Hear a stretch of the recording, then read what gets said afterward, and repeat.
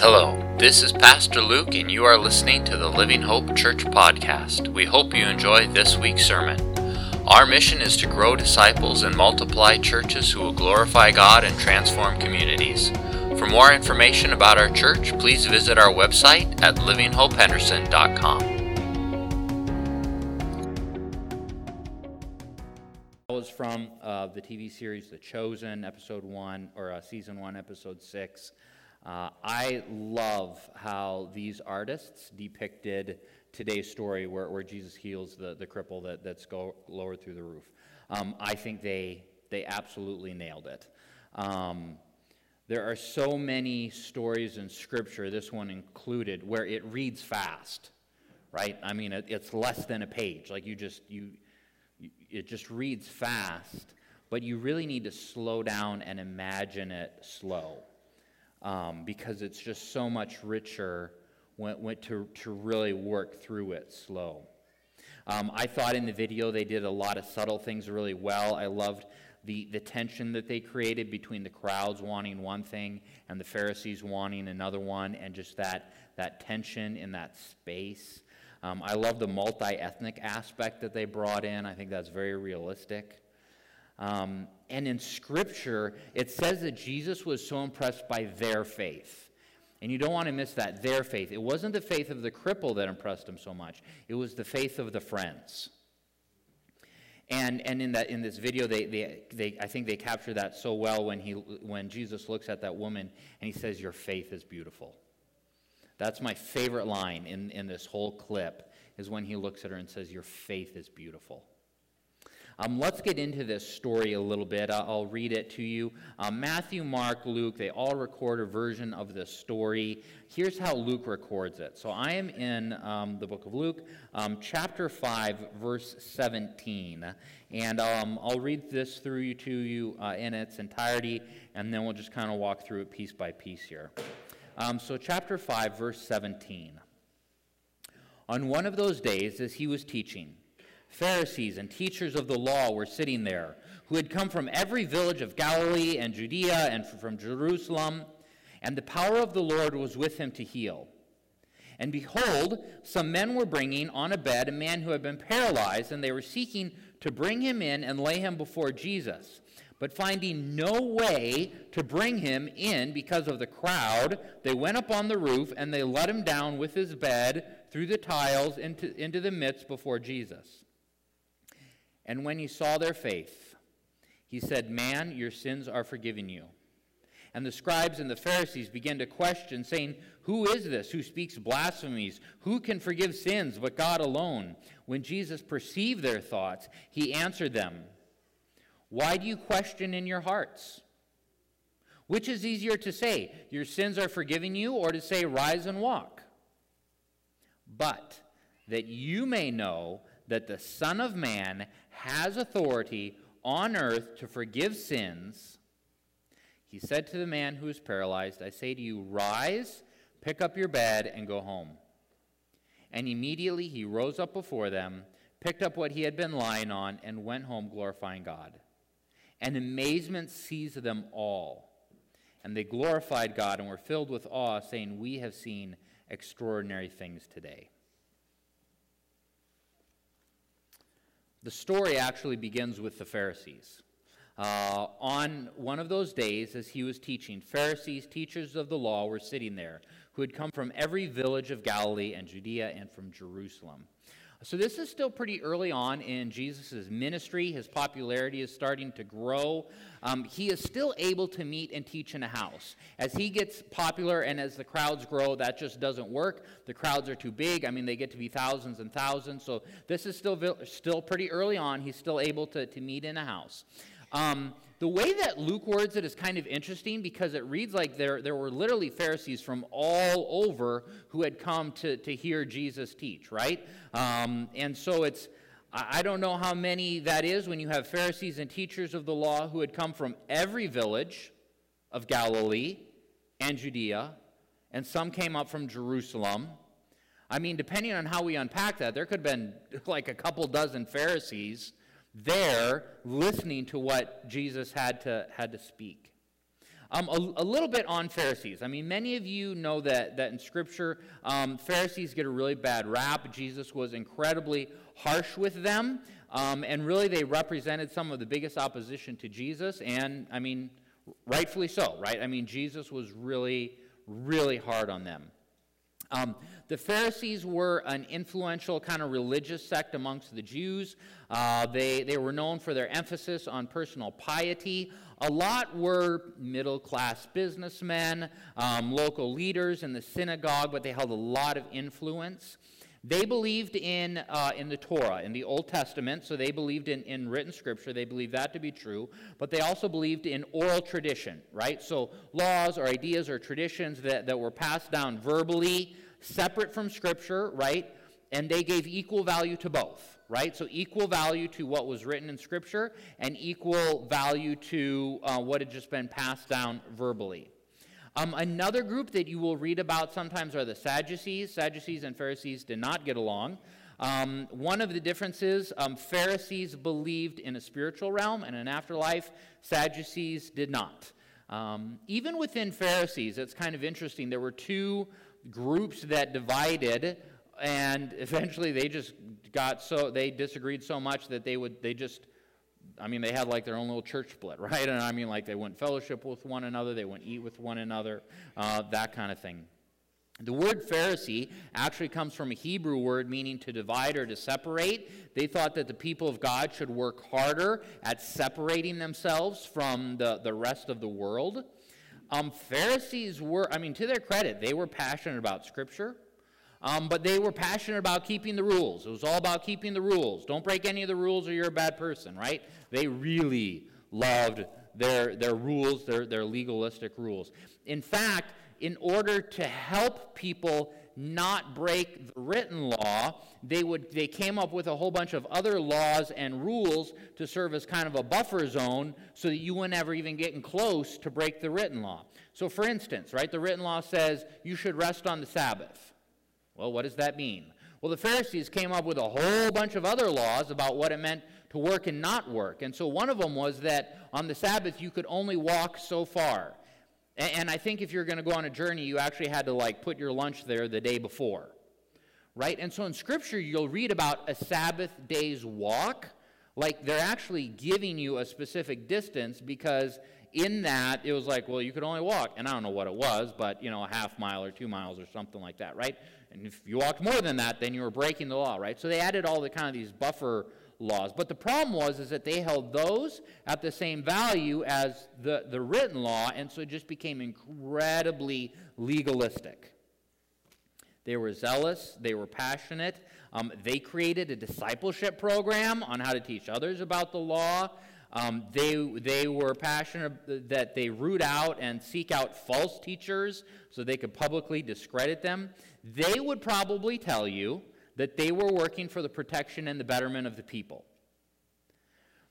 So here's the caution for us in this, right? Because we tend to think of Pharisees as way over there and super bad and something that we would never get close to because they were just so bad. And they were pretty bad, right? Jesus really rags on them hard. But even in that, a caution for us, especially for those of us who have been Christians for a long time. The danger is that we will love our rules and fail in growing in our love for the Lord and fail in growing in our love for people. If our head knowledge grows, but there is not growth in our love for the Lord, if there is not growth in our love for other people, if the fruit of the Spirit, right, love, joy, peace, patience, right, 1 Corinthians 13, faith, hope, and love, right? If we're not growing in those things, but we are growing in head knowledge, but only head knowledge, then we are on the path of becoming Pharisee-like, where we just grow in our knowledge and we just love our rules, but we're not actually growing in our love for the Lord, love for people, and these other fruits of the Spirit. So just a caution for us, especially for those of us that have been Christians for a long time, that can be an easy thing to slip into. Verse 18. Behold, some men were bringing on a bed a man who was paralyzed, and they were seeking to bring him in and lay him before Jesus. But finding no way to bring him in because of the crowd, they went up on the roof and let him down with his bed through tiles. Mark seems to suggest more it was more like the sticks and the matting, so something there. And so they lowered him through, verse 20, and when he saw their faith, I'm actually going to stop there. The story really highlights the faith of the friends, right? I mean, because the accolades for amazing faith aren't really given to the cripple, they're given to the friends when Jesus saw their faith. And there's so many different angles to this, right? The first is just the friendship of this group is amazing, right? Like, what would you give for a handful of friends like this, right? If you're the cripple, right? I'm not talking like one or two friends, like 3, 4, 5 friends who are willing to like tear up the neighbor's house on your behalf. Like, that is amazing. And are you a friend like this? Right? So, and are you prepared to do this kind of thing to help a friend? Secondly, of course, just their faith in Jesus. These friends so believed in Jesus, so believed in his ability, that they were able to go just through incredible lengths to bring this cripple to Jesus. And I told you that line in the movie where Jesus loves, he looks at one of the friends and he says, "Your faith is beautiful." That's such a great line. We're so easily distracted by the outer shell. And Jesus looks right past all of that. And in the movie, he sees this woman's faith and he calls it beautiful. Thirdly, I've wondered, what does our modern version of this look like? Like, what does it look like in today's world to be, this kind of friend? There is an aspect of the story that inspires us to help out our friends when there is a physical need. That was certainly the case here. But there's this deeper level where this story inspires us to do what we can do to introduce our friends to Jesus. Like, what are we prepared to do to bring people before Jesus so that there can be that encounter? And while the cripple did walk again, he also won the better prize, and that is salvation, which is the next part of this story. Verse 20, when he saw their faith, he said, "Man, your sins are forgiven you." And the scribes and the Pharisees began to question, saying, "Who is this who speaks blasphemies? Who can forgive sins but God alone?" When Jesus perceived their thoughts, he answered them, "Why do you question in your hearts what is easier to say, 'Your sins are forgiven you,' or to say, 'Rise and walk'? But that you may know that the Son of Man has authority on earth to forgive sins." He said to the man who was paralyzed, "I say to you, rise, pick up your bed, and go home." The friends brought the cripple because they had faith that Jesus could heal him. But Jesus' initial response is not about healing. It's about the sin. And don't miss the fact that was the bigger prize. Right? The bigger prize was that his sins were forgiven. And I don't know if he realized it in the moment, the fullness of what he had just received. I mean, I'm sure, being able to walk was pretty big on his mind. I don't know if he realized kind of the fullness of, okay, because there for a few moments, I'm not walking, but my sins are forgiven, right? And now, this man is in heaven, and someday we can ask him some more questions about this. Because it's one thing to be able to walk on earth for a few years. It's something entirely different to be able to walk in heaven for the rest of eternity, right? Like, that is the bigger prize. But in the moment, in that crowded living room of someone's house, how does Jesus validate this verbal message that his sins are truly forgiven? Like, how, because he even says it. Anyone can say stuff, right? Like, how do you test it? How do you prove it? And film captured this beautifully, but, you can say it, but there's no evidence. And so Jesus does a miracle to validate it. He does a miracle to prove it. But that you may know that the Son of Man has authority on earth to forgive sins. And then he heals the man. The earthly miracle was testimony or proof of what Jesus had just done in the spiritual realm. And we touched on this last week too about the gentleman who shared, like, sometimes when they'll do evangelistic crusades or evangelistic outreach, how sometimes God will do miracles to validate the spoken message. And we see that same thing here. Verse 25, and immediately he rose up before them, and he picked up what had been lying on the mat, or what he had been lying on, went home glorifying God. And amazement seized them all, and they glorified God and were filled with awe, saying, we have seen extraordinary things. Here's the thing that I'm not sure on in this. I kind of have a new question mark on this, right? Because it says that amazement seized them all, and they glorified God, and they were filled with awe. Are we talking about just the crowds, or are we talking about the, couple dozen Pharisees?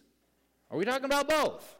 Because all is all, right? And the way that Luke paints the picture, because I just sort of assumed that Pharisees just always hated Jesus a lot from the very beginning, and that was just a steady thing. But kind of the way that Luke paints it here is that the Pharisees were part of that group that glorified God and were filled with awe. I'm not sure. But again, and we talked about this, right? The Word of God is powerful, but it's a new level when you see a miracle that validates the spoken word, right? And for many people, like Peter, like Saul, even parts of my own story, that experience is where we commit to change. Now, it's been kind of interesting because something else I've been just ruminating on kind of all week long that happened, but at the same time, I do find some connection with this story as well too, and so it's kind of interesting just how they overlap. And so I want to unpack another idea here with you. Had the friends not acted when they acted, probably their friend never would have been healed, right? So let me explain this. So this week I needed to do a phone conversation with an associate, someone else, some conference stuff, and thinking through the phone call and wanting to be prepared and just kind of thinking through it, and was wanting to just kind of give the person some freedom that you could do this thing now or you could do it later, and so I'm thinking through it, and I had and I was going to and so I was going to tell them, like, look, the same problems and opportunities are still going to be here in a year or 10 years or that kind of thing. But then I got to thinking about it, and I was like, no, that's not, maybe the same problems will be here, but the same opportunities may not be here next year, and the same opportunities may not be here 10, that's actually really horrible advice. And so I didn't say it on the phone, but I was like, I'm glad I caught that, because that was a really dumb thing to say. I remember my dad talking about my grandparents, okay? They were farmers up in South Dakota, and every so often there would be a tough year. And so their consolation was, well, there's always next year, right? Like we had a rough year, but there's always next year. Maybe next year will be better. Maybe the rains will be better, that kind of thing. This year was tough, but there's always next year. When it comes to farming, when it comes to other businesses, when it comes to other professions or career, the idea that there is always next year is a very viable business plan. That works. But when it comes to people, and when it comes to ministry, there is no promise of next year. None. And so here's the word of warning. I've never heard anyone say that exact phrase here, but I think that attitude exists among us a little bit. Had these friends said, well, there's always next year, I don't think Jesus would have been available to them in that same way a year later. I think their friend was healed because they acted immediately. Many years ago, living in Abbotsford, had gone to pick up some stuff at the grocery store, and kind of on a whim picked up a bundle of flowers for Joe. As I'm walking out of the grocery store, there's a lady coming towards me and had this strong sense from the Holy Spirit saying, I didn't have you buy those flowers for Joe, I had you buy them for her. Now let me just clarify, we had done, so in Abbotsford, we, random acts of kindness and Love Abbotsford, and you'd give away stuff, and clean bathrooms and give away Cokes and all that kind of thing, right? So the idea wasn't foreign to me. But in the moment, it completely caught me off guard, and I just wasn't quite prepared, and I didn't want to look silly, and what am I going to say? And I need more time to process this, so I didn't do anything. I just walked right past, went to my car, sat down, and just tried to work up the courage to do this. By the time I was ready, the opportunity had passed. I have no idea where that lady went, and I never saw her again. So I took the flowers, and I gave them to Joe. And as I remember it, she was like nominally impressed by him. She was like, okay, thanks.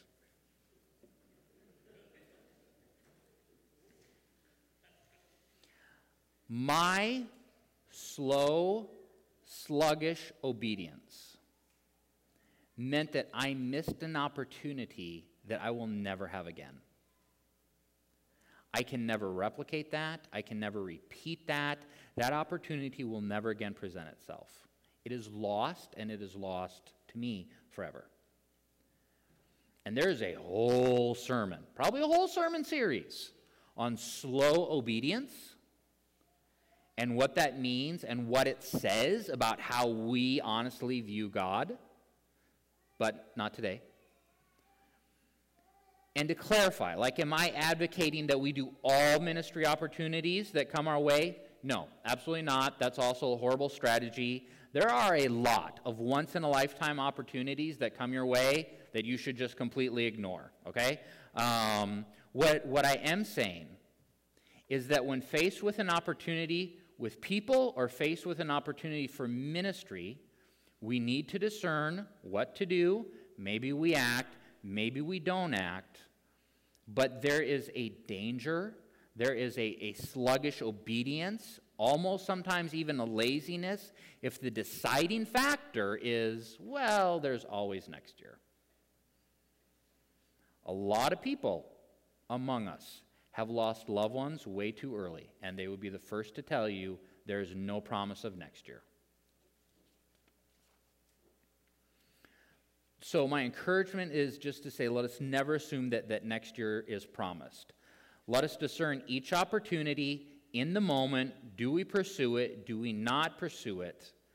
But some opportunities with people, some opportunities with ministry, if we don't act now, we can't assume that it'll be there next year. So let's decide in the moment, but let's not let next year be the deciding factor. The story of Jesus healing the paralytic is a fun story.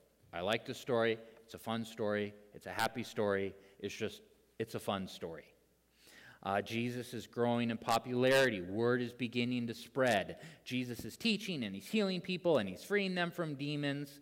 And then you have this group of friends who are willing to cut a hole in your roof because of their faith in Jesus. And here's my hope for all of you. Right? Because all of us will stand before Jesus, right? Christian and non, doesn't matter.